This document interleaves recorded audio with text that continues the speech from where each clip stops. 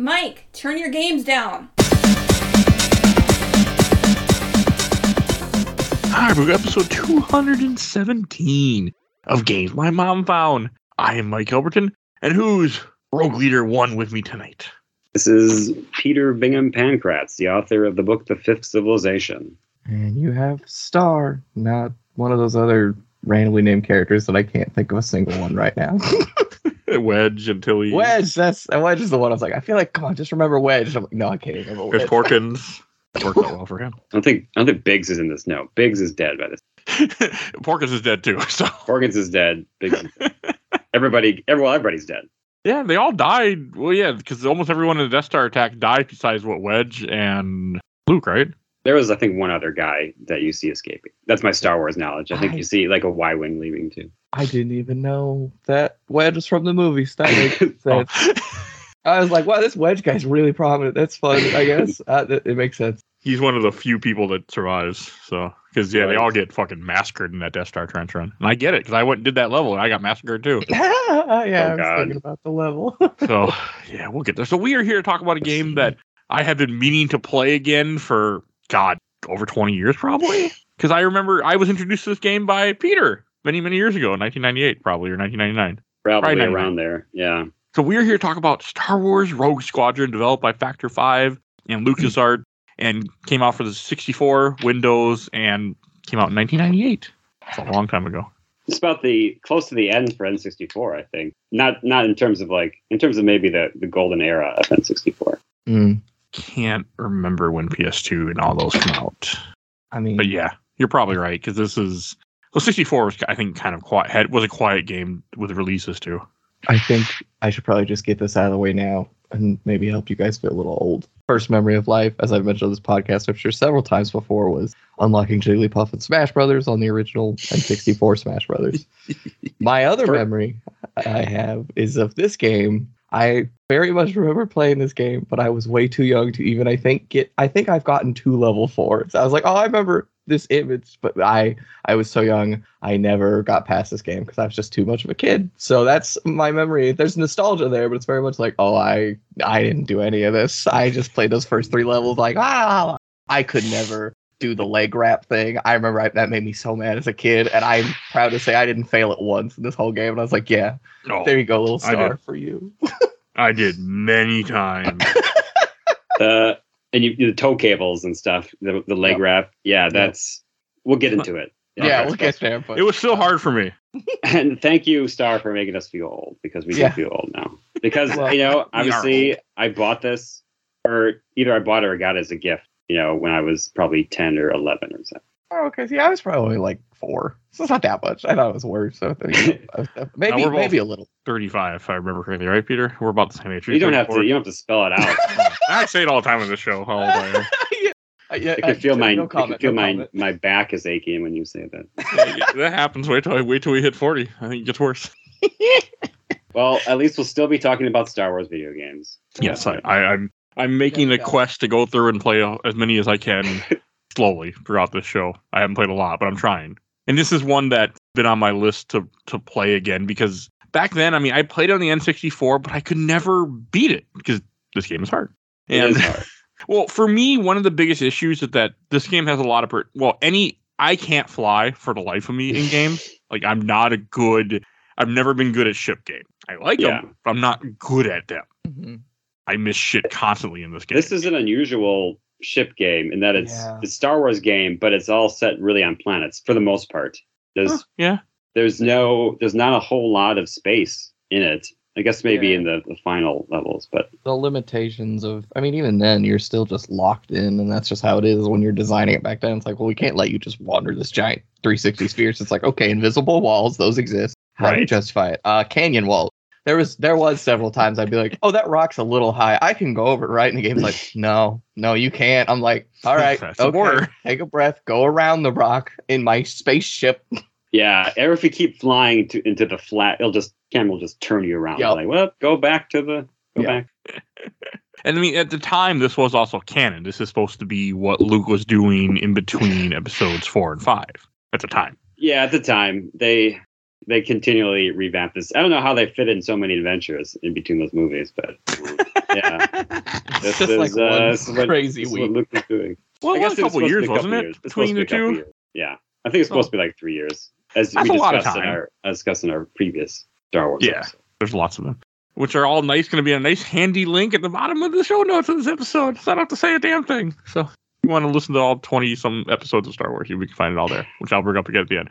But I just made it. And I'm proud of myself. So, but no, okay, that's how I mean, I get it. Like, I also, not every level is Luke. I think most are, but there's like one level that is. Oh, but one of the best levels, IMO. And it's not because of Luke, but I was like, I love that level. It's so good. I mean, so this game, this is also, I mean, this is not the first flying game of Star Wars, because you had the X-Wing and TIE-Wing games for PC. Right. But as a guy who only played consoles, this was like, such a big deal to me when I first saw this game at Peter's house. When you watched me play it, I think. Yes, I didn't play it. Because you would not want to fly. There's also, in Shadows of the Empire, which came out a few years before, there were a couple flying levels. Yeah, but they're first person. There was a Hoth. The Hoth level was the first level. Oh, yeah. And that was kind of like this when you had to... There was a Hoth level in this game. It's at you can unlock it. For that was the first flying one. There were space flying levels in that, but it was mostly, like you said, it was either first person or it was kind of on a set course. You didn't really fly around too much. Yeah, and this, you get completely able to fly around the level and do what you need to do and shoot things, and there's buildings and there's different. And from watching the speed run of the PC version, the N64 version runs a lot better, because in the PC the TIE interceptors like hover back and they look they look really jaggedy. It drove me. Yeah, no, it's really bad. There's a lot of things, because I did play the Steam version of this game, so which is essentially a re-release, or maybe it is just the original, just working for modern. It's just the original PCs. Yeah, but the jagginess of the ships flying, it was kind of like they were just always wobbling back and forth, no matter which direction or where they were going. So it's like, just makes it hard, It's just like your head is shaking or something when you're looking at every other ship. It's really ugly, Peter. Look it up. It is ugly. It is. I completely agree. I will look it up. Yeah. I'm excited to kind of, as we talk about it, there are things that I experienced that I'm like, I don't know if it was like this in the original or in the version you guys are playing, but holy hell. So I played the 64 version on a Steam Deck on a plane, the way Lucas intended, by the way, because I was flying this past week, so I'm like, and it was just coincidence. So twice now in my life, the 2 times I've flown since I started this podcast, I have had a flying game on the schedule of the show around the same time I went on a flight, which was all completely coincidence, actually. Because I didn't think I write the schedule so far in advance. So yeah, I loaded up my Steam Deck and I played this game on a plane and on an airport. All right, and laughed to myself. I wonder how that would compare. Like I played it on Nintendo 64, the vintage 5-year-old cartridge or whatever. It still works. And but the thing is, I don't know how, because using the controller is easy for me because I use it, but I don't know if I could do it on a Steam Deck or anything. It wasn't too bad. The only issue with any N64 game on a Steam Deck, you have to get used to the right joystick is your C buttons. You have to get used to that being buttons and not, a joystick. It's ingrained for me that it would be hard, probably. That was a nice thing with the PC version, and I used a gamepad. I didn't use mouse and keyboard or a flight stick. That should have been the real experience. Yeah, but you have to have a flight stick. Yeah, I'll go to Goodwill. There's like 7 every time I go. You're not wrong. But I played on controller, and on PC it did allow you to map buttons. So that was nice to be like. But one thing, and I looked it up in the booklet because it drove me nuts. I'm trying to find what it is. I think it's called drop cam or far. It's one of those camera views. Like when you boost, the camera just backs up just way too much. And I don't know if you guys experienced this, but on PC. Oh yeah. What is that? Who thought? It drove me nuts. I literally had to play. I feel like there's only 2 views to play this game in, which is first person or third person, or like very close, the closest third person, because any other view is, hey, we're just gonna send the camera back. You don't need to see anything, right? And I'm like, you're right. Thanks, game. What am I thinking here? And it drove me nuts. Every time I'd be like in the middle of a fight trying to shift to the right camera, and you just have to click through. And I'm like, we just didn't. I think the booklet calls it drop cam. And I'm like, I don't know why somebody thought drop cam is good, exists, created it, implemented it, and let's do that. Require it. Nothing. I know what you mean, and I don't know why it's in there. I have no idea why they would do that. I looked it up in the booklet, like I looked up a PDF of the original booklet because I'm like, what the fuck is this? And then I read it and I can't find it now. But yeah, it's called like drop cam, and I was like, even just turn it off. Like in the settings on PC, there's a lot of really cool settings for like auto roll and auto level, which I'm looking at the N64 booklet. It's in here too. And I was like, oh, that's so neat that and adjusting those settings really helps with certain, like, I tried it one way for a while and then I switched. I was like, oh, that actually is a lot better. This is really cool. And I'm like, why is there not a fucking setting to turn off drop cam? Who on God's green earth is like, oh, this is the way for me. 98. Yeah. That's all I got. It's just too old to have all those settings. Because the PC version, from what I've noticed, it looks just to be, because this game came out for Windows in the same time it came out on N64. It's just the same. They didn't change anything. Yeah, the menu, from what I'm guessing and what I remember vaguely, but I'm pretty sure the opening menu is different, and that allows for like profiles in like a very more PC accessible way rather than the N64 way, and then like typing in codes on the keyboard, stuff like that. Like, so it is slightly different, but once you get past that screen, I do think it's basically 1-to-1 outside of that, and then like the pause menu is different because they have more settings. Okay. But yeah, I imagine it's mostly similar. I imagine like the levels and stuff don't have anything additional. Yeah, no, nothing I could tell for when I was looking and like looking at videos and reading through the booklet. I'm like, yep, this all tracks. Especially even drop cam. Especially the hated drop cam. I didn't speed up a whole lot. I think that's the reason I had a hard time with this game. I actually slowed down a lot because I was trying to get my shots. Well, yeah. There's only, I think the X-Wing you can boost. I'm trying to remember, maybe the V-Wing, the last level, you can do it too. But there aren't a whole lot of ships that let you boost. I thought I was boosting with A, but I don't with a snow speeder. But maybe it was just me thinking I was going faster when I really wasn't. I think the air speeder, I think it's just the A-Wing doesn't. Because I don't know which one's A-Wing is a piece of shit. Oh, geez, sorry, hit a hot button. So I had to cheat in this game. I had to put I give up to get infinite life. That's fair. The A-Wing. Infinite lives, you said? Yeah, I got to a point where I had to do that. The volcano level. Right. There's no like level settings in this. There's no like easy mode. It's just one. Yeah. It's just one setting, and if the level is hard, it's too bad. You better get through it.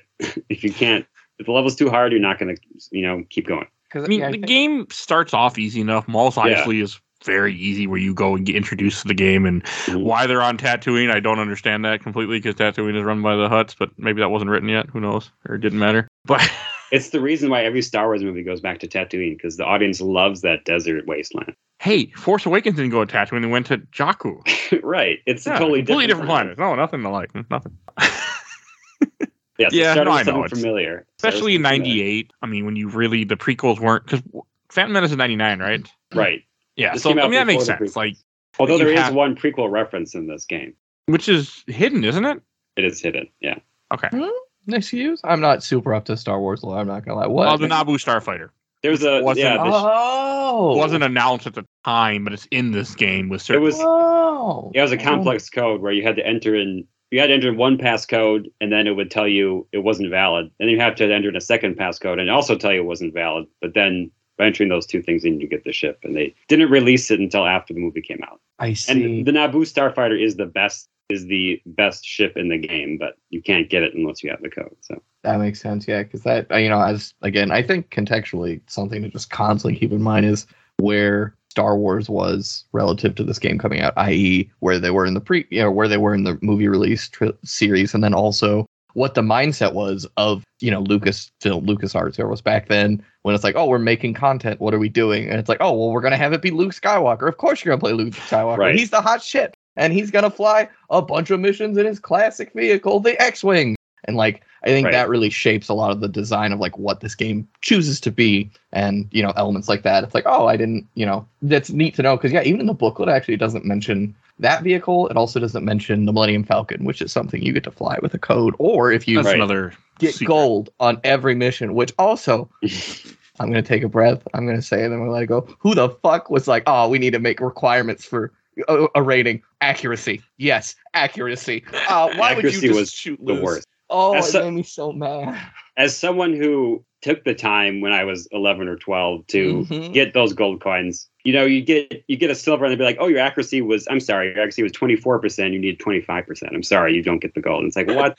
Everyone remembers that scene right after Luke comes from blowing up the death star. Whoa, you did it, Luke! Congrats! Did shoot a few too many times. We're happy you did it. But we're paying by the laser here. Could you shoot less? Be a little more accurate? Thanks, bud.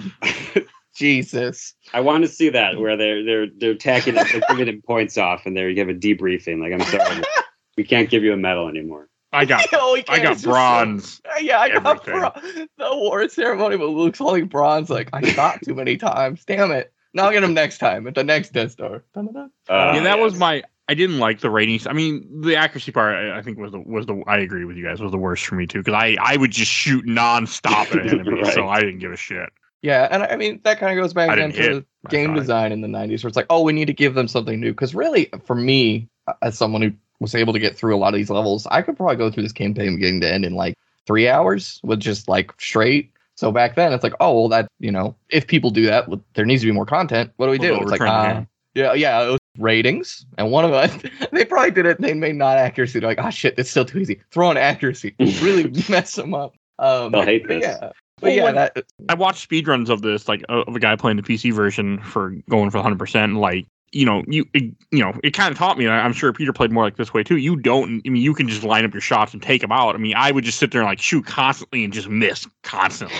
Hold on. So you line up your shot and you shoot, as opposed to what's the other alternative? It's a legitimate question. Literally, just hold down the fire button and try to line them up in the green circle and miss constantly. Okay. I see what you mean. Okay. I just got lucky. Like I would try to position in front of it, thinking, okay, I need to shoot in front of them because I need the shots to time it. And I don't know if this game works that way, but I didn't hit nothing. It does if they're far enough away. Like you really only need to do that if you're really trying to make a shot. But I think at one point the game even gives you some sort of critique, like, hey, you don't need to do that. Just get closer. I think it's in one of the tips. It's like, don't just fly away, come back in a straight run and shoot. Don't just like dogfight all day, please. I missed. I had terrible, I had a really hard time with this game. I am surprised how much I didn't because of my memory as a kid and a lot of the limitations of it.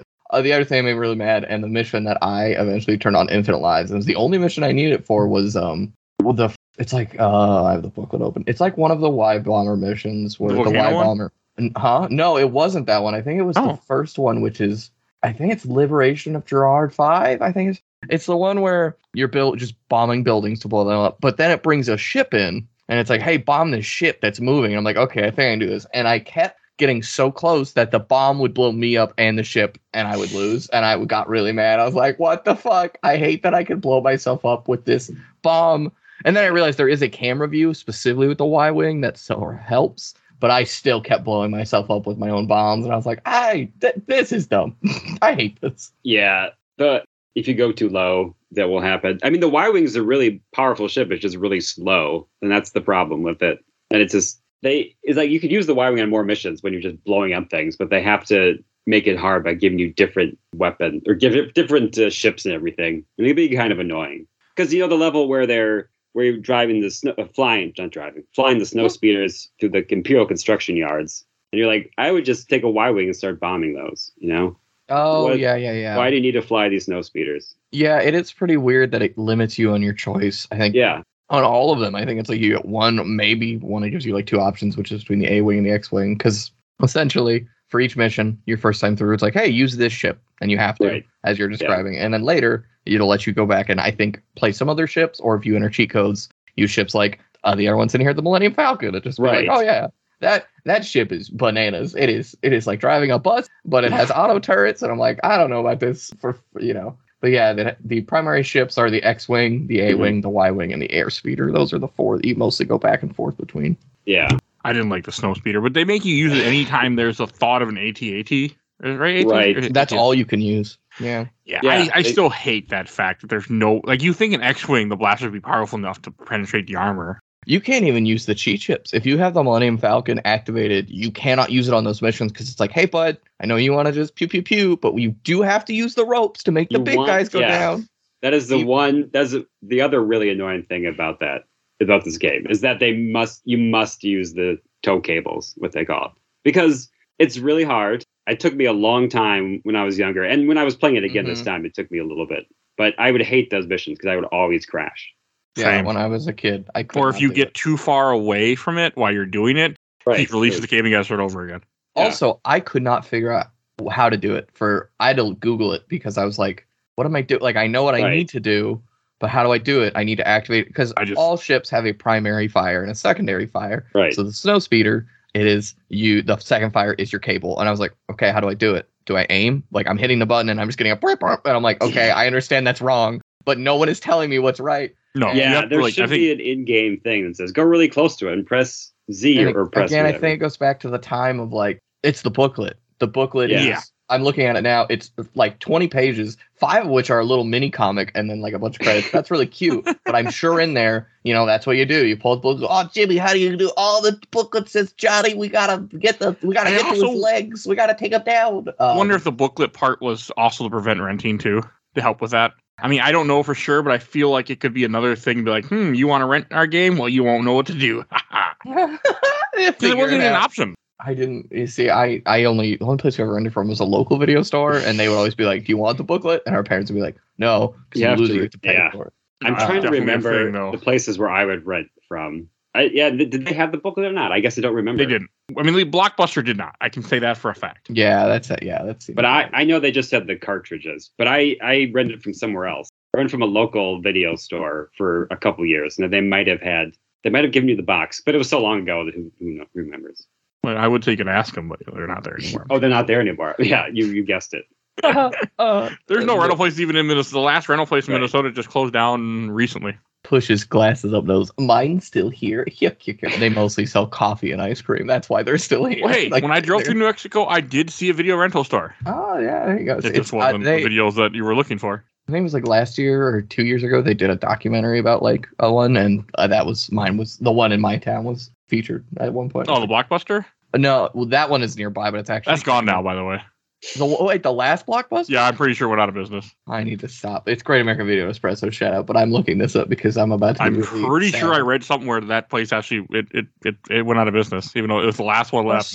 I just saw them at Retro Game Expo, October of last year. And they were like, I'm wrong. Well, they might have between then, but I'd be really sad. I'd be like, oh, they just didn't make it. But anyway, kind of like with one thing with this game that also I really like. I think the missions are good and varied. I mean, yes, you're doing a lot of the same things, but I feel like there's also a good story going on. Like the whole idea is that first you're just doing a few fighting ties and fighting the Empire. Then you have pretty quickly on you have the person that ends up part of the elite TIE interceptor group that ends up defecting to you. I forget her name. Kaysen Moore. Yes, and I think she's in the books, isn't she? No, she might have been added in later ones, but I don't think she was really a part of the canon. I don't remember her from any of the... Oh, okay, she's only added. I think that she may just be for this game. Okay, but I thought that was cool that involves so much of what you're doing is her giving you, instructions like, hey, go, this is an important base they have, let's go blow it, let's blow shit up. It's true. There's a mission where at one point, eventually this person defects and you rescue her and she becomes pretty central to the plot. And I think it's Wedge gets captured.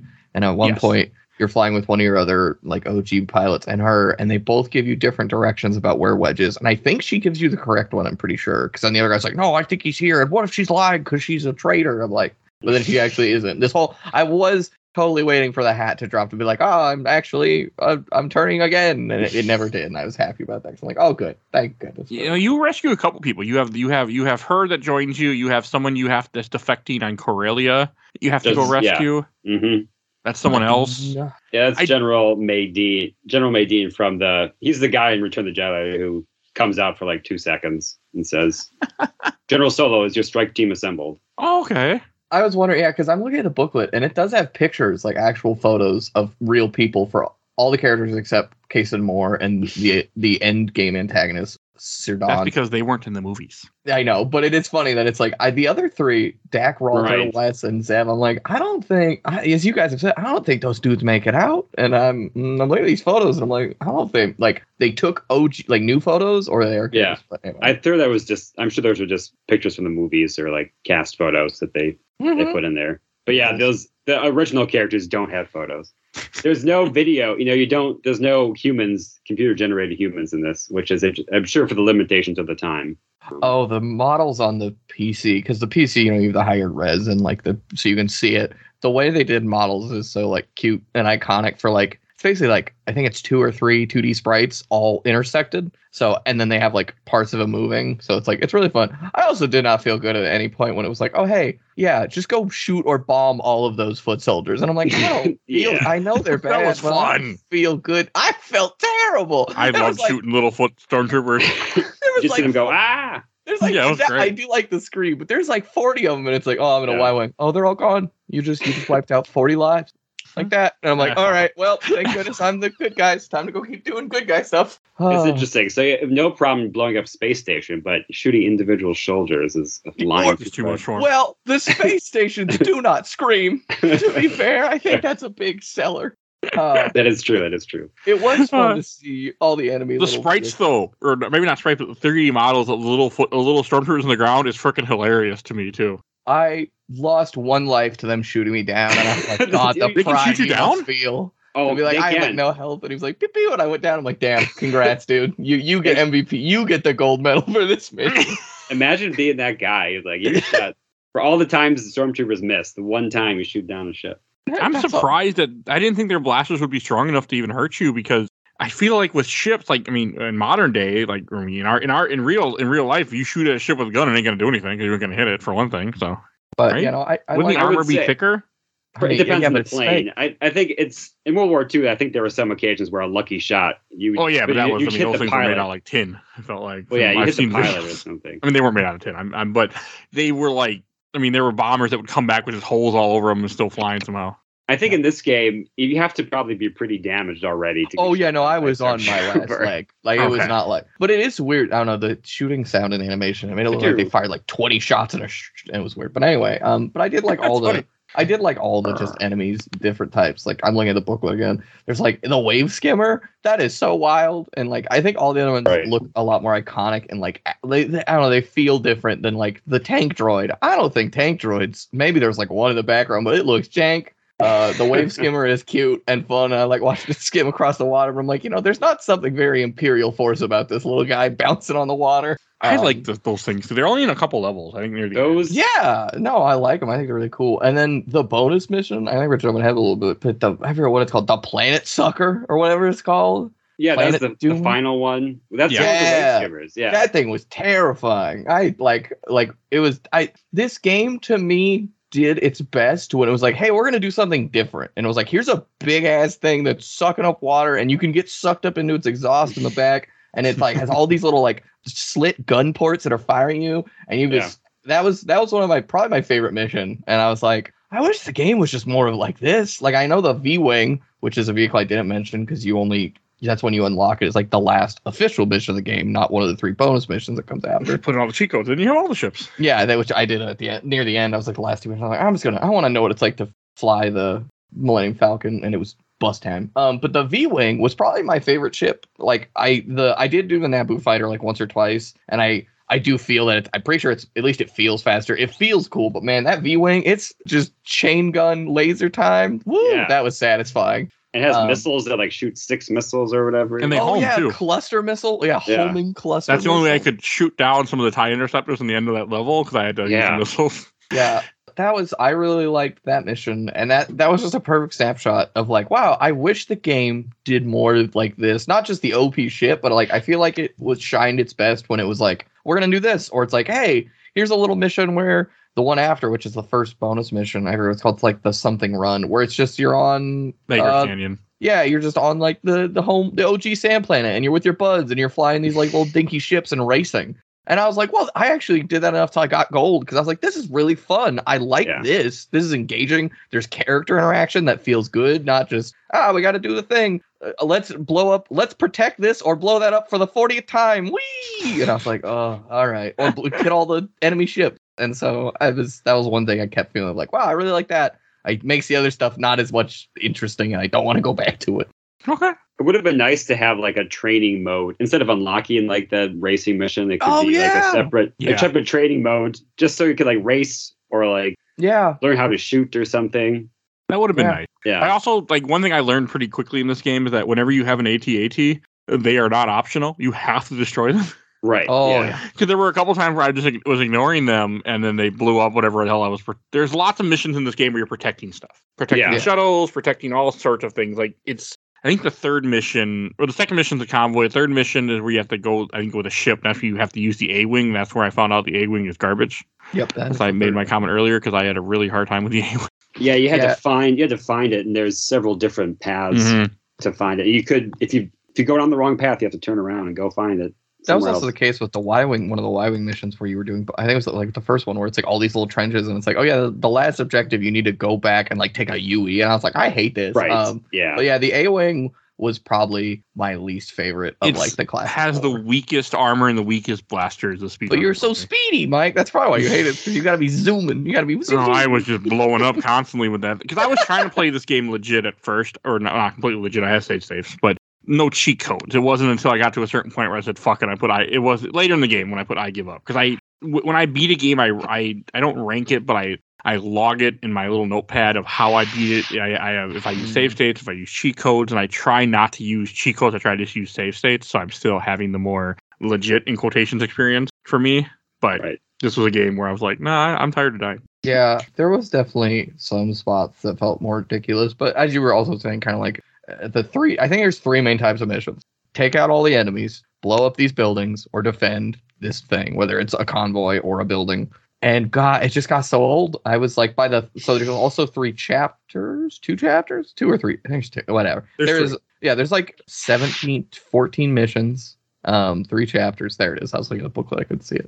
And by like the 7th mission, I was like, oh, I need something else. And that's why like it's called the Rescue on Kessel, which is when Wedge gets captured and you have to rescue him. And it was just like, hey, stop this convoy with these like EMP weapons, but don't blow it up. And I was like, oh, this is actually fun. But it was also over like that. Because I don't know if it is this way on the N64, but on PC, there's no fire cap to the disruptor. So you just and then like it's done. Yeah, and I was like, oh, well, that's over. It was. Yeah, it's a very short mission. The goal time for like that is like 2 minutes. I'm like, no, thanks. This is one of the most like fun I've had. And it's like, yeah, all right, let's keep moving. Back to defending, blowing up, or blowing these guys up. Come on. Yeah. I love the blowing up missions though, because at least like thank God I don't have to save anybody's lives. Like there's the mission, like I mentioned, the construction yards. You're just blowing up these big factories. I'm like, great. And then there's the one where it's called Assault on Kyle 2, where you're just blowing up spaceport. You're just bombing it. And when I was a kid, that was really fun because when you're a kid, you love bombing things. So you just Peter, dropping these 100% in the move. Right, exactly. It was fun though. Like I didn't like when I had to rescue people. Like there's one level where you have to escort 3, not ATSTs, but they're like some like experimental model or something. They're in the commandos. The little they're like baby walkers. Oh, they're I think they're ATPTs or something. Yeah, because they're not in the movie. All-terrain personal transport, small 2-legged weapon system. It did not end well for them. When I finished that level, there was one guy left that made it out of the 3 that started, because the other 2 just got blown to smithereens. Well, was that Escape from Fast? That was a snow level, right? Is that? I think so. This game loves speeder, so they're on. It's a snow level, and there are the giant walkers, and you have to take the walkers out and also blow up dams. But your teammates are supposed to do it, but sometimes they don't do it very well. So I purposely tried to leave the dam so that way the guys wouldn't go where they shouldn't go, so I could destroy enemies. The dam. If you try to do that, they blow up the dam anyway. So the thing about those missions, I had something, or the vehicles. Can't remember what it was. I totally spaced. Anyway, you keep talking. It might come back. Oh yeah, no, it was about the. Now it left again. Wow, that was weird. I hate it. You guys keep talking. It'll come back. I'll remember. I'm looking through the book. I didn't like protect. There's a lot of protecting things in this game. Like there's lots of them like, oh, you got to protect it. I'm like, I don't want to protect. I just want to shoot. It's supposed to be challenging, but it can get annoying the more times you do it, especially if you have to protect something while trying to knock down a walker with or not die. All right. Yeah, I do remember this time, and it's related. Or if you need to protect something, but go kill enough enemies or find a secret hidden item somewhere on the map. That was really frustrating because for a while I was kind of trying to get goals at least. But before a mission started, it wouldn't tell you if there was a secret item. Some maps had it, some didn't. And then to get gold, you would need to find it. And I'd be really mad because it's like, okay, well, I need to protect these dudes, but I also need to go find the thing. So I'm going to leave them alone, go to the other side of a map to a secret little enemy pod, blow all them up. Oh, there's the item. I come back. And yeah, there's one little stupid ATPT left walking up to the final cutscene. I'm like, well, sorry, buddy. I had to go find the hidden item somewhere. Maybe on the next one. Yeah, that drove me nuts. Those items do stick, though, and they do upgrade your ship a whole bunch. Like I think you get better shields, you get better blasters, better rockets and stuff. I think you get homing missiles because I think your missiles don't track unless you get those power up. And I do just kind of wish before mission started, it would be like, hey, there is a secret on this level, so you're not just flying around going, well, I hope it's here. Or until you finish the mission, it's like, nah, you did miss it. Go do it again, you punk nugget. I'm like, God damn it. All right, sorry, PT, you're not going to live this time. I also wasn't a fan. I'm not a fan of Y-Wings either. This is why I was glad to have done this all 20 years ago. When you were young and had time. Actually, is it? Yeah, 20 years ago. I was going to say, I did this all 20 years ago, so like I already have all the power-ups and everything and all the ships unlocked. Oh! So I did the work. Oh, well, yeah, you're resting on your laurels. Your hard work, it's there. Right. See, that's fair. That was hard work, as long as the cartridge actually still works, as long as it doesn't break, it's still out. So I did the heavy lifting, when I was a teenager or whatever, and now I can be on podcasts where we talk about old games, and I can just I've done all the work already. That's really whole,some. This little teenage you helped you out all these years later. Be like, don't worry, I got you. I got. Right, I didn't even know I'd be discussing them. I thought didn't know what a podcast was back then. They didn't exist back then, I don't think. Or at least they weren't called podcasts. It was called talk radio, and not everybody had one. Angry white men talking about how much they hated. Yeah, there's still. I mean, well, that's what a lot of podcasts are anyway. But I was gonna say, I was like, this one does involve some AM radio. Like I talk about game, but normally, actually, almost everything on this show I enjoy now. So almost good. Everything. You have to play some really bad games though. If you not anymore as much because I pick every game I put on. So there's no co-host but me. Right. So it's gotten there's less bad stuff for some reason. It's weird how that works. Yeah, so I think we've talked a lot about a lot of the missions. I think maybe finishing up a couple. There's like, some of them are the same. As I've mentioned, it's like, oh yeah, there was another mission where I had to go through the moon and find the enemy bases and blow them up. But like the last few kind of focus on of the story introduces the antagonist whose name eludes me, but you guys have said him before. But that dude, Moff Searden, yeah. I like that. I also feel like in Star Wars, as a guy who didn't read the books, you don't get a lot of other Moffs. I know there are other Moffs because it's a freaking galactic empire. They're going to have, multiple people high up in charge. So like before this, the only one I can really think of is just Grand Moff Tarkin that I'm aware of. That'll be a Star Wars. This is really Star Wars nerdy, but yeah. There was also in Return of the Jedi, there was Moff Jerjerrod. He was in charge of the second Death Star. Oh, I don't. No, he was a Moff too, which is I'm assuming I don't know if you're very aware of Star Wars. No, as a complete identification of this spectrum of Star Wars knowledge, I did not realize Moff was not his first name until the second. Oh, I was like, I'm looking at it now. I'm like, oh, that makes more sense. It's like a title that they don't really use too often in Star Wars, but it's like you're like high up on the chain. You're like a governor kind of thing. Or you're in charge of a Death Star and you get blown up. Yeah. But yeah, no, I mean, introducing that character and that story arc of the end, because after, you get this defector and you guys start hitting all these like secretive Imperial areas, Moff sort of they mentioned Moff in one other mission, and I think the next mission he arrives is like, oh, but Moff, blah, blah, it's really scary. And then he's in the next mission like, I'm going to get your ass. He's great. The voice work is great because he's like this British guy. He's like, oh, he's so snide. He's like, oh, I'm going to shoot you all down. Yeah, he's like, quality. He's like campy. That. He's really campy. Engaged, and I want to blow this dude out of the sky. Yeah. And I play this game entirely with sound, which is not normal for me on the show, because I just love the sound effects, like everything. I loved all the Star Warsy stuff. It was great. Oh yeah.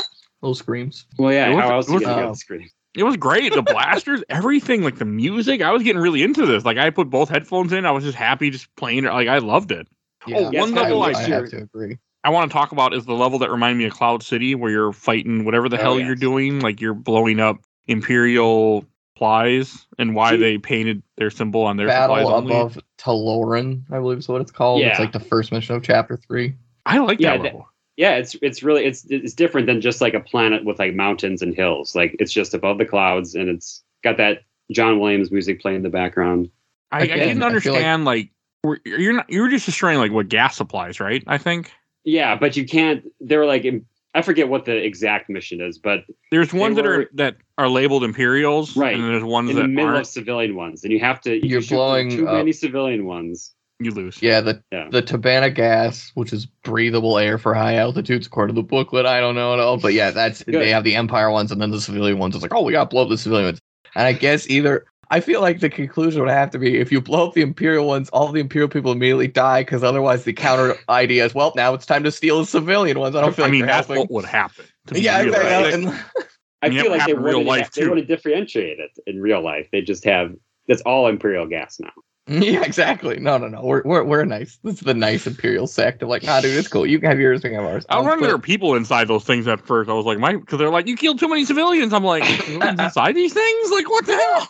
So yeah, again, I feel like that, your liking of that mission is a really another point of highlighting. Like, yeah, when the game is not doing the thing it does, I'd say 60% of the time, it really shines. It's like, whoa, you have to blow up these specific targets and to see other targets. It's a really open. That I think is a mission where it's like there's no boundaries. You can just zoom around and there's very central hot spots of activity. So flying off in a different direction, there's no real reason. At least it feels more freeing than canyon walls have me trapped in and I can't get out. But that is in the chapter 3, and I just really feel like chapter 3, besides it does have the ATPT protection mission, and it does have the volcano mission, which you guys have talked about. I went through that one really fast, so I don't know hatred that's there. I did too, sort of, because I just kept crashing and respawning because I had infinite lives. Okay. There's like a missile. There's like a bunch of missile defense platforms that will shoot you down, and I remember that being. I mean, it was pretty hard. I kept running. So at that, the volcano mission, you have to blow up these shield generators. They're protecting the central unit. And that's in the sky and rotating. After I blew them all up, which I didn't have a lot of problem with, I then kept running into it. That was my biggest problem. It's like, okay, I need to shoot at this because you can't bomb it because it's in between these little wedges. So I'd be shooting it and I'd go inside it and be like, okay, cool. I can just shoot them as they come. And then I would hit a wall and die. I'm like, oh, invisible wall. And I'm like, all right, well, I guess not. That was my biggest problem with that mission. Yeah. It did amuse me, how much I like how much damage you're doing to the Empire in this, but it's really just affecting the one Moff. Which I like the idea that they're fighting another, they're trying to take out another part of the Empire. That's trying to hunt them down or interfering with them while they're after what happened with Yavin. I liked all that. Yeah. So this game. It's not really based on... So there were a series of books, Rogue Squadron novels, which are really good Star Wars books. They're maybe the best Star Wars novels. And this takes a little bit from those because in those books, there was stuff about Bacta, which is one of the levels. But Bacta was a medical thing. And there was a Moff that controlled the Bacta, and the Rogue Squadron was tasked with destroying his supplies of this stuff. So it does draw a little bit from the books. And the last level, in fact, the battle with the World Destroyers, World Suckers, was from the Dark Empire comic book, which Mike and I talked about. Yeah, we covered a while ago. You can see in the show notes what episode. I don't even know what episode that was, but yeah, okay, that's cool. I did not put 2 and 2 together. Those were from the comic. Right. So it was weird in that it was taking some properties from the books and adapted them to a video game format, and you don't really need to have read them to understand what's going on, but it does. If you're a Star Wars nerd, you're going to be like, oh, this is from book X and this is from Dark Empire, etc., etc. Yeah, which I think kind of for me, a lot of that kind of goes back to this feeling of nostalgia. I agree with Mike, the sound effects, the music, they're all iconic, even to me as someone who's only seen 4.5 of the Star Wars 5.5 movies. None of a whole series. They're all bits and pieces. But you just need to see the original. I mean, I like majority of them, but you just need the original. Never finished.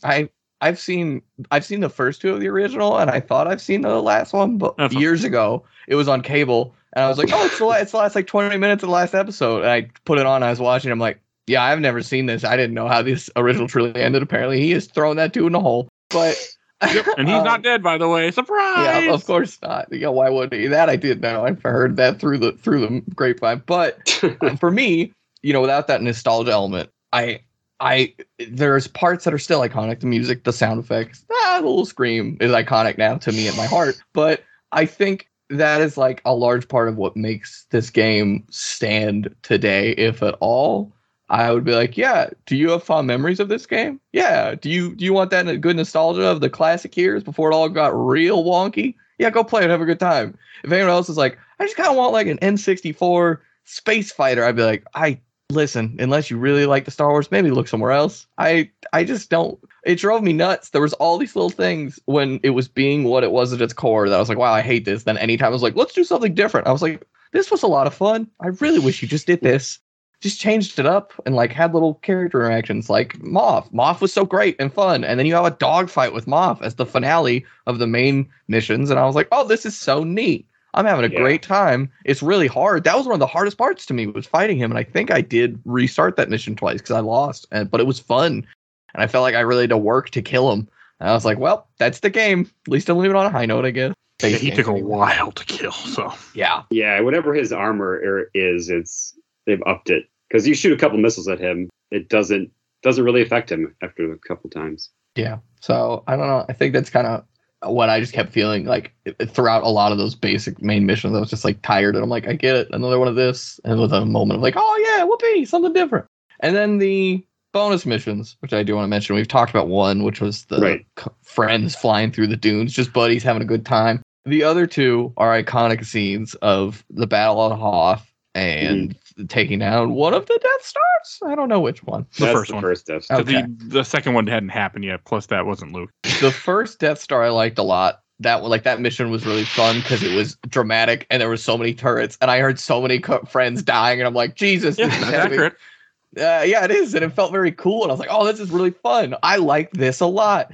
And then the Hoth mission, I even have that memory and I'm playing other Star Wars games like Battlefront 2. I'm like, oh, I know this is supposed to be epic and grand. It felt a little flat, but I was like, well, it tried and I appreciated how it did. But yeah, those are the moments that just stick out to me. The Battle of Calamari with the V-Wing. I was like, this is so cool. None of this is canon, obviously, but the funny thing about the Calamari, they completely have changed in canon. The Calamari, everybody lived underwater, and there was nothing above water. Oh, yeah, that's a little different. So they won't be there's a comic I read, which is canon, Dark Vader, Dark Lord of the Sith, which is like 26 issues, which he actually did on the show. In that, it talks about what happened to Calamari, and in that, it's nothing like, they're all underwater. And they blow the whole planet up. They do. I think they say it's in the future. Like, I think there's some sort of indication. Yeah, no, this is way later. I didn't catch this until Peter pointed out, and I'm looking at the crawl for that level. Even says Dark Empire on it. Right, yeah. And my brain did not put two and two together. Yeah, that was a comic book. And that was set a couple of years after Return of the Jedi. I think 5 years. I also like that it's not Luke in this mission. Because they're like, well, we can't have Luke because Luke is off doing other things in Dark Empire. So I think you're Wedge, I think. You are Wedge, yeah. Yeah. Wedge is way more fun. That's the thing. It goes back to, I understand why. We're selling the game. We're selling Luke. People like Luke. But man, Wedge just had so much more character and fun. Like, woohoo, let's go. I'm like, but this is also the time when you had other stuff that was canon that took place afterwards. And I like, now that, because Peter's introduced me to Dark Empire, Heir to the Empire, we did on the show. And I really like the extra stuff that's happening. I mean, I want these stories to be canon. Like, I want a movie, which I'm not going to get. I want, like, what did Luke do? I don't want to be like, oh, Luke ran away to a temple for 30 years and tried to kill his grandson and, his cousin, whatever the hell, nephew, and then that's it. Like, I don't want that. You want, like, Luke was having adventures and fighting. There were other bad guys that he defeated and so on and so forth. I want something more than, I ran away. I built a hut, a temple. I met a Mandalorian. And then I tried to kill my nephew. Like, I don't want that. I want to jump back for a second because I'm looking at the book, and I wanted to give you the insight of what the booklet says about the Battle of Calamari. This marine world is inhabited by two species, the peaceful Mon Calamari, who live in the islands and floating cities, and the wary Quarren, who live deep beneath the sea and can breathe both air and water. And I'm like, funny you did that, apparently, and it's different. But I completely agree. Like, all these other little stories, I think, are engaging and fun, whether it's Luke or not. And I'm like, oh, that's neat. Yeah. I'm glad to be doing this. Also, that planet is also in the Clone Wars show, and it's completely underwater too. Well, it's almost entirely underwater in the book. It's like it's like 99%. Yeah, there's nothing. I mean, but that's all later stuff. I mean, that's all way later. They built artificial islands. Wasn't canon. So. If you're going to build spaceships, you're going to have something above water. That's just my thought. That makes sense. If you're a spacefaring race, you have to have something that's not, because you're going to get wet. You want all your spaceships to get wet. You brought up a good point that made me laugh in this game that I was thinking of unrealistic. So when you fly out of your ship, there's no barrier. Like, your ship just flies out of the ship whenever you pick your ship. Again, N64, where I was thinking to myself, there's nothing there. Shouldn't that little pilot just be, as you fly out, he goes, just screams, goes flying out with you? Well, that's Star Wars. Star Wars always has that thing where there's some sort of force field. Because if you remember in the first movie, they land the Falcon in the Death Star, and then there's like an open bay, but they're just people walking around. I don't know I don't think that could happen in real life, obviously, but they invented some force field. Sci-fi.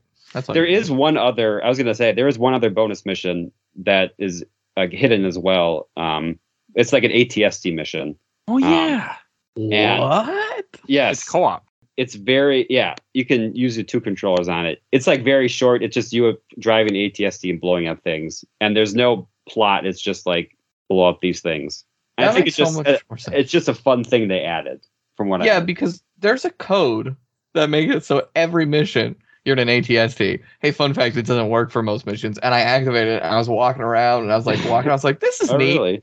I have no idea why this is here. It's I think you walk so slow because like imagine the missions where you're in the ships, because I'm sure that mission is a lot more to scale, so it's appropriate, for fun. But yeah, any other mission where it's like chase down this train and your ships just zoom off and you're in ATST, like I'll come up, I'll get there. I do like that level of the train, by the way, that where you just shoot the train with like the weapon you never used before, and that's exactly. it. I like that train. Oh, that's what I'm saying. One of the fun missions is the one where it's like, hey, don't blow this up, blow them up, or protect these dudes. It's, but no, I was very curious why. Because the codes, there's a lot of interesting ones that I was like, I don't get why this is here. But now, contextually, that makes sense.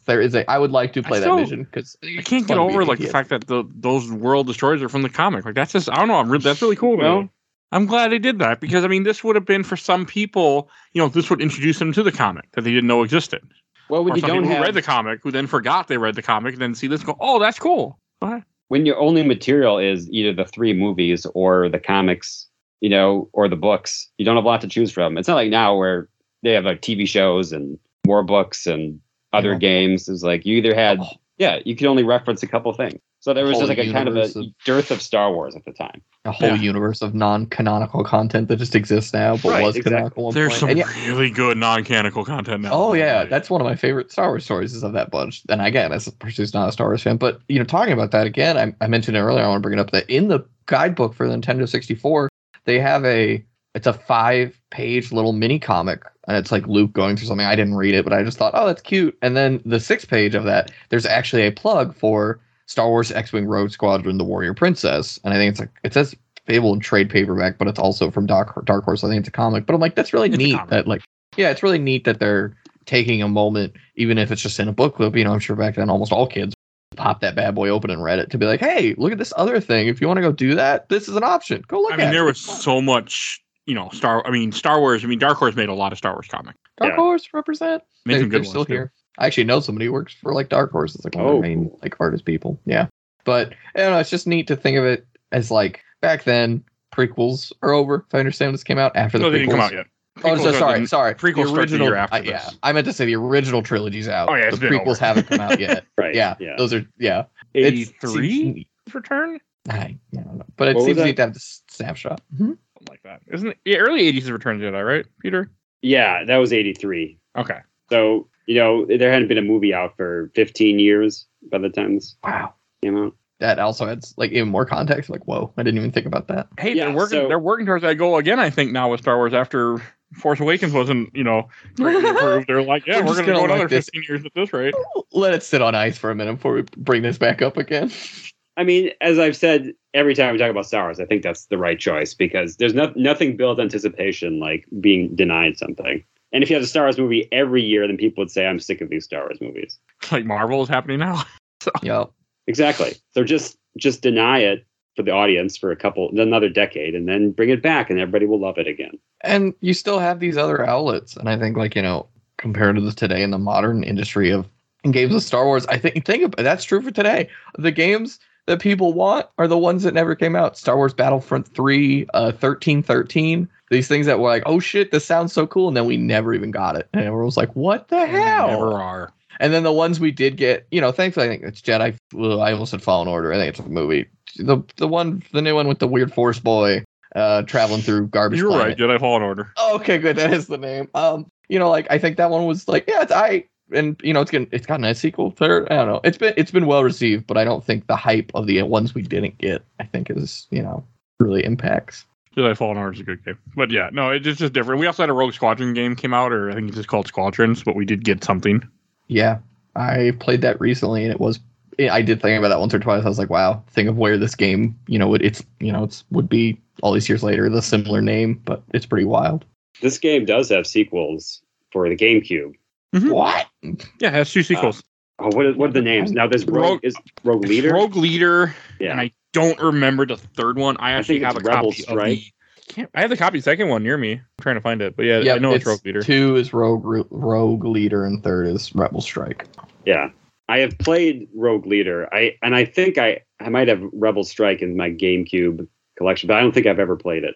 So I never like looking at the box art. I feel like I've seen the box art for Rogue Leader. I do not recognize Rebel Strike at all. I think this game, in my mind, I don't know if it's nostalgia, but feels more iconic for the era. But I mean, I guess as you said, it was, it's the first like flight game that was one of the PC ones, on N64, even though it's at the tail end of the lifespan. I feel like it just really has that nostalgia for a lot of people because it was a big thing back then. Oh, yes.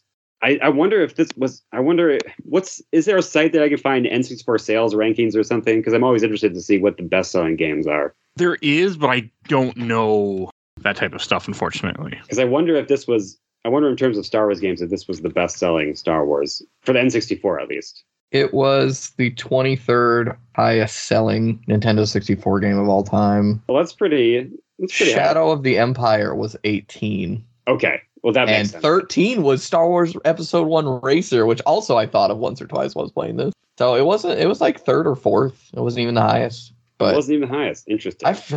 Star Wars Episode 1 Racer was. I forgot about that. But I think that also kind of focuses on like the racing, but also I think that one was more kid focused of like, had like the wacky characters and like you had like these like all the stuff around from my vague memory of that game. Yeah. You're talking about one of the other versions of it, but yes.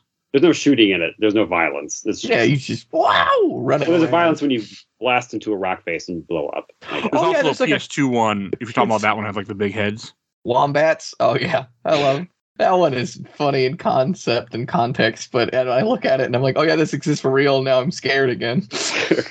Yeah, there's some weird shit out there. I think that's a good note. There's some weird shit out there. One thing I always kind of wish that Rogue Squadron had would be a multiplayer feature. It would have been nice to play with your friends, even if you're like shooting down each other's ships or something. But this game didn't have it, and maybe they didn't even think about including it because at the time, not all games had multiplayer, or there was no element of that and everything. So knowing roughly what I remember about like game development times, it is kind of funny to mention that because I thought of instantly of Star Fox 64, which I just know this because I have this list up. That came out in 1997. This game came out in 98. Yeah, 98, so a year later. And it's funny because to me, with Star Fox 64, it is just third-person linear, but then the multiplayer is dogfighting. Right. And I feel like that took a lot of ingenuity and like work to make that happen. But in this, it's like that would have transferred a lot better to a multiplayer, and it didn't. And I think it's kind of funny that you mentioned that. I'm like, yeah, I feel like it should have had that. And I remember the Star Fox multiplayer being kind of underwhelming. Yeah, it is. It's pretty simple, but like the fact that it's there at all, I'm like, whoa, neat. Yeah, but yeah. I feel like this could have been yeah.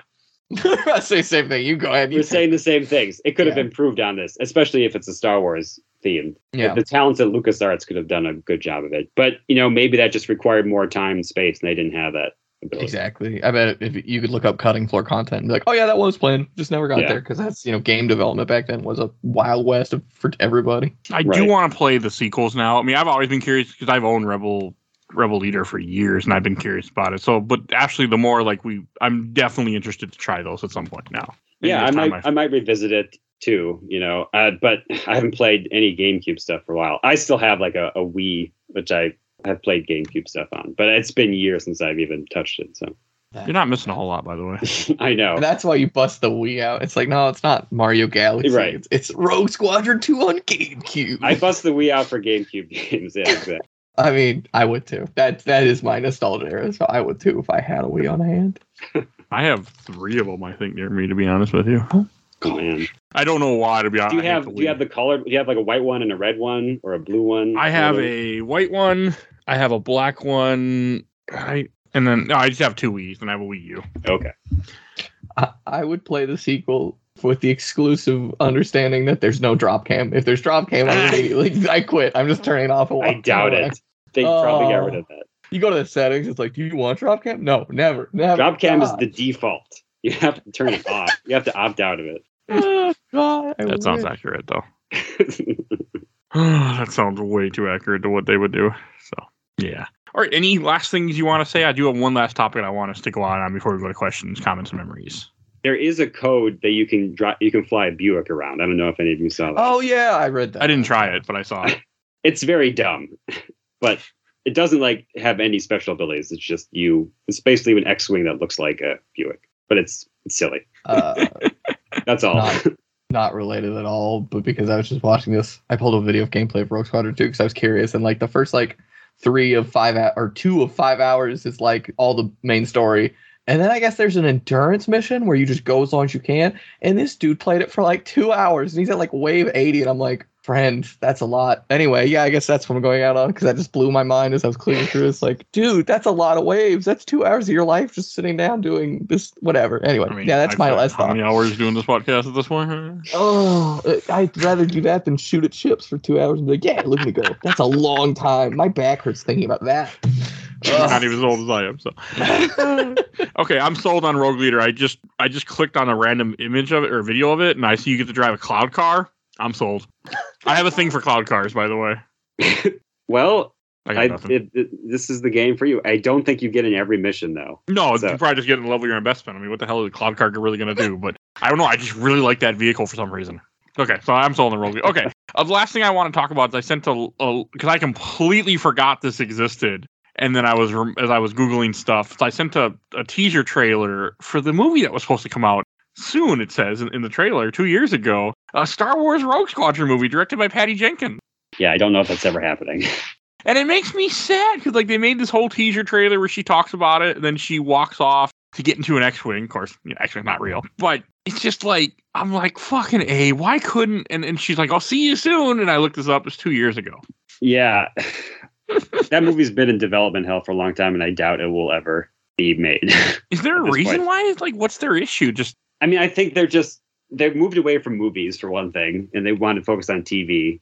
And I don't know anything more beyond that. They might have been like, they might be saving it for a couple of years, or starting it until people want to watch movies again that are Star Wars. But I mean, I do, but I think I'm more of I also like almost all. I like majority of the ones that Disney released, all but one. I don't know. There's probably some thing online about checking in about Rogue Squadron movie. Let's look it up. It just makes me sad, like, because they were, Patty Jenkins. I know Wonder Woman 1984 was not well received. That's a bad movie, by the way. But I know that played a big part, and I feel like that could have, like, that movie just bombed, and it also came out during COVID, so it didn't even come out on, right. You had to get HBO Max. So I don't think, but it just makes me sad because, like, I want to say, well, still 2 years ago would have been like COVID when COVID was hitting everything. So like, it just, I don't know, just seeing that trailer or teaser trailer for this, I'm like, damn it, I really do want a Rogue Squadron movie now. It would be really cool. And I would definitely think that's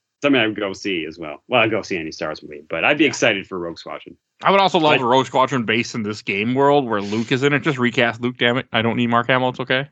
Like, I love Mark Hamill, but it's okay. Like, you can recast. I think everyone would love to see like Wedge and Luke or, whoever, Hobby or whatever the other peoples are all together. But because I had no comment for any of this because I don't even know who that actress or writer. I guess the writer of Wonder Woman. I didn't. Patty Jenkins is the director. Yeah, I'm very the writer too. Wonder Woman first movie is great, by the way. I'm very unplugged when it comes to movies, but I was looking at the second movie that isn't good. The most recent update was in December of 2022 when a bunch of other Disney movies were announced. Some announced, some unannounced were pulled. That one was just pulled off the release schedule. Yeah, it's not happening. It's just I forgot about it until I went and Googled this, and I'm like, oh yeah, we were supposed to get that. It also wasn't a video game adaptation, apparently. I'm learning, so I don't care. Now I want this game, and it's like I thought that'd be fun. It'd be a little. I mean, we did get.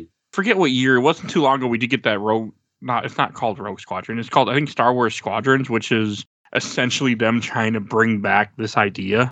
And I'm happy that they're doing things with this, like, because this franchise has pretty much been dead for since we got Rogue Rebel Strike on GameCube, and that was it, and there was nothing. A group of people I hang out with in real life, they talked a lot about Squadrons, and they praised it a lot. And looking at the ratings, it's like 7 and 8, but to some that's a failure. But hey, it came out 2020. I don't think it did well enough to continue, but I think people liked it a lot because I think it's a really solid, from what I heard them talking about, like space, dogfighting space game. Mm-hmm. I heard. Andrew Reiner, who was in Game Informer at the time, I know he loved it. And it's sad to think about because it's like, it feels like another instance of modern game culture where it's like, oh, this game's really great, and a lot of people loved it. How well did it do in reviews and sales? All right, okay, yeah, forget it. We're done. And I'm like, oh. Also, if you're like me and grab every free Epic game, you have it for free in your library on Epic. I grab every single game. Every week they do free games on Epic, and every week I grab them. I don't care what the hell they are. I just grab them because I'm like, you never know. And it's 20 years you'll be doing the review for Star Wars Squadrons. I don't like the idea that might be very true, the 20-year part, but you never know with this show. But yeah, no, I grab all of them just because. And I have that in my library somewhere. I do want to play it though, because especially playing this, except I won't be able to cheat.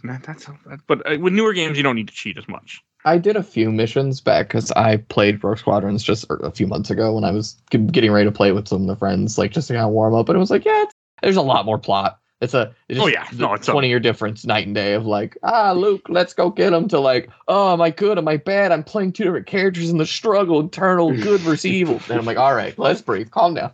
Let me just blow things up in space and maybe on a planet or two. Come on. I'm all right with that though.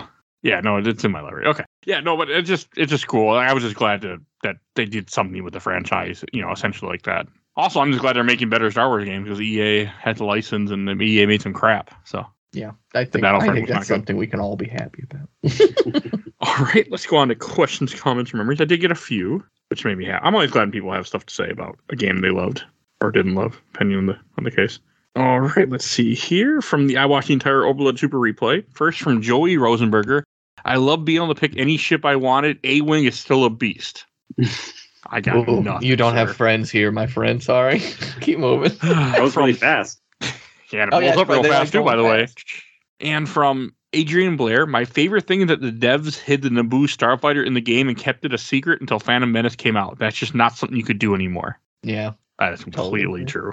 It is. Because the internet would know. All right, and from William Izari, one of the great games for cheat codes. The Buick, the Falcon, and the Naboo starfighter were hella fun to use. This is also a key game for my Star Wars lore knowledge. General Crix Medine is burned into my brain because of the Corellia mission. Nice. Yeah. Right. And from the official Laser Time community, I got one comment from John Barnes. Raid on Sullust, the volcano stage, was a roadblock I had to cheat through and rent in the N64 version. You're forced to use a slow and less maneuverable Y-Wing the first time through, and there are Seeker missile launchers everywhere. I couldn't deal with it. Some years later, I managed to get gold on it on the PC version while playing on the keyboard, surprising myself. Mm-hmm. Yeah, that level is fucking annoying. He's right. Yep. I mean, it's cool, but was it annoying? If someone forced me to play this game with keyboard and mouse, I'd probably just start crying. I would do it, but I'd be crying the whole time. Because that sounds like hell, so kudos. Random fact that I just noticed because I'm watching videos. In the third game, you actually have parts where you're outside the ship for some reason. Yeah. That gives me Star Fox more vibes. That's weird. I'm uncomfortable. It's like Urban Strike. Oh, God. I still like that. I still want to replay that game. I will talk with you about that. I will talk with you about it. I do want to put on this. Okay. And I got a few more from the last group, the N64 Super Group. Let's see, from EJ Rowe. To this day, all it takes is an image from Raid on Sullust, and I will hear the missile warning sounds when I sleep for a week. From Brock Power. This was the game Shout Out the Empire always should have been. Shout Out the Empire is good. From Joseph Jasper. The story was eye-opener for me, more than the movies too, and wish Kashan got more screen/book time. From David Bryant. I still play this game now. I think it would have made a great multiplayer game, either doing co-op or versus play. We talked about that. From Chris McArdle. This game is absolutely incredible. When it released, it's still fun today, in my opinion. It still is. And from Darren Herrick. Honestly, I hate escort missions, but I love the variety in Rogue Leader, and Squadrons is my favorite with all those space battles and customized loadabout. But more is better, and everyone has their favorite. In other words, not this game, but okay. I was wondering. I was like, wait, hold on. I'm bored with I was like, there are no space battles in this game. I'm like, well, Squadrons. But that does. Hearing someone talk about that, I was like, oh, that does sound nice. No, I'm on board to play more of the series now that I finally. So this game's actually been on the list to be on the show since early the show, and we are now in the 200s, and it finally got on the show. But hey, it happens. Let's see. And okay, from Patrick Kendall. Love this game. Very glad I completed all gold medals at one point. Mm-hmm. From Fred Lamberton. I still play it from time to time. I prefer the sequel on GameCube, which still holds up to today's standards, both graphically and overall gameplay. This and Shadows of the Empire were the main reason I got an N64. Rogue Squadron will always be a very special game to me. And last I'm going to read from Pi Zing. TIE Interceptor was fun. I put in the code, but I didn't actually try the TIE Interceptor. I couldn't figure out how to get to it. I kept flipping through the ships, and I was like, I don't see it. I think you have to. There is a way to get to it, but it's not apparent. Yeah. Yeah, I kept getting up and down every other ship, be like, maybe it's here.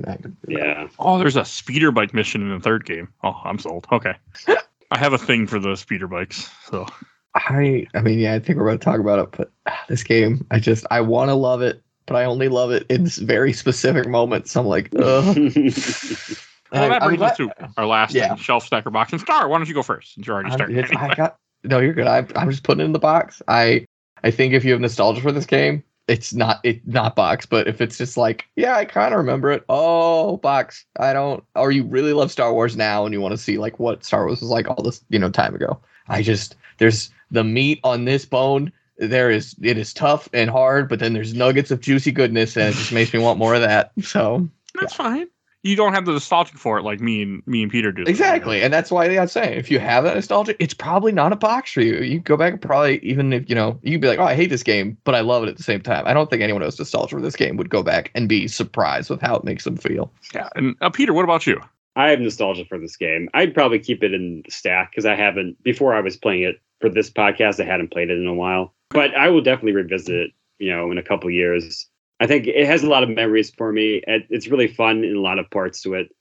When I revisit it, I tend not to play the frustrating levels. So I just skip over that stuff. I just get to the fun stuff, which is blowing stuff up. And this is a really good game for blowing stuff up with not a lot of extraneous story and stuff. So keep it in the stack. Okay, I'll go last. I'm going to do a Peter. I'm put this in the stack too. I mean, I enjoyed this game. I had fun, but I'm in the same boat. I have this is not something I would recommend people go back to unless you're. Because it was hard to play. I mean, and the fact that I had used cheat codes if save states don't suffice, where I can't just redo what my mistake was, and I need to actually cheat. I don't like that preferably because that kind of makes you go, yeah, your game's a little too hard for me, so that was an issue. But no, I just go in stack. But I had a great time. And playing this on a plane with Star Wars music in your ears was fucking awesome. I get to say I played this Rogue Squadron at 10,000 feet in the air. So hey, that's awesome. So two scenarios. You play it if you have nostalgia and you really want to experience it, and even if it's just the good parts, or B, you have to be on a plane. It's the only way. Sorry. It was Is there a Mile High club for video games? I would like to know. Yeah. It's just funny. I just found it just hilarious that both times I've flown in a plane, I just happen to have a flying sim but a flying game on the show. Last time was Star Fox Assault, the GameCube game. So I just found it amusing it's happened twice now. Right. And neither one was on purpose. Third one might be on purpose, depending on, but I might be flying sooner than later, so I don't know. So yeah. All right. I think that's all I need to say. And if you do want to hear the rest of our Star Wars talks, I'm not going to read out everything, but because I made a list, in the show notes, as long as it lets me, will be all the Star Wars content we have done on this show. You will see the links and everything right in the show notes. So if you want to hear us talk about Star Wars, there's 20 some other episodes to talk about Star Wars. So go check that out. And Star, where can people find you at? Probably mostly on Twitch, Square Milk, if I'm there. There's at least a profile. Whether I'm there or not, that's always up in the air. And Peter, where can people find you at? On Twitter, I'm at PeterBP. And from there, you can find a link to The Fifth Civilization, which is the first book that I published. It's available on Amazon.com. Very good, I can finally say. So I finally read it after all the times that we've been doing this episode and people heard me. I bought a copy and I actually read half of the copy. So I'm working on it. It's a start. Yes, I'm going to go read more because I'm enjoying it.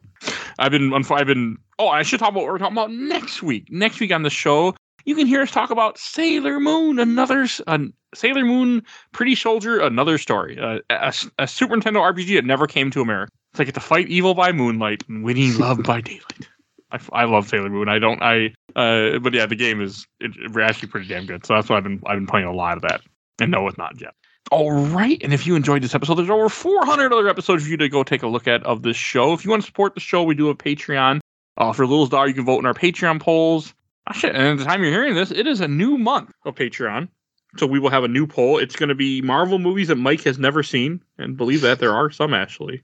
Not many, but the choices are Daredevil, Fantastic Four 2016, Punisher Warzone, or Hulk, the 2003 movie. You get to choose which one of those. I've actually never seen those movies. And because I just want to fill out the poll right, because there's only 5, also never seen Elektra. So this will be the first poll. It has 5 movies. You can also vote for that terrible Elektra movie. Don't do that. I don't want to see that. So watch, that's going to be the one that gets voted out. Don't say that. Yeah, when you say it, it makes it so. Yeah, I control 2 of the votes, so. 2 of the people that are, because one is me and one is my wife, because she subscribed because she wanted to vote for something, even though I told her not to. But so I control. I have 2 votes. I have some control.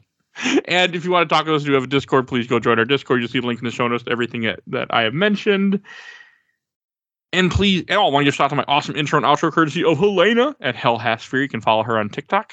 And give a shout out to my buddy Bill Tucker, who started his own podcast, Gamer Looks at 40, where he interviews people how video games affect their lives. Very good show. Definitely go check him out. You see the link in the show notes. And if you want to help support the show, also you can please follow us on Facebook, Instagram, Twitter, and on YouTube. We're audio only, but we are on YouTube. I think that's everything I need to say. So we will see you all next time.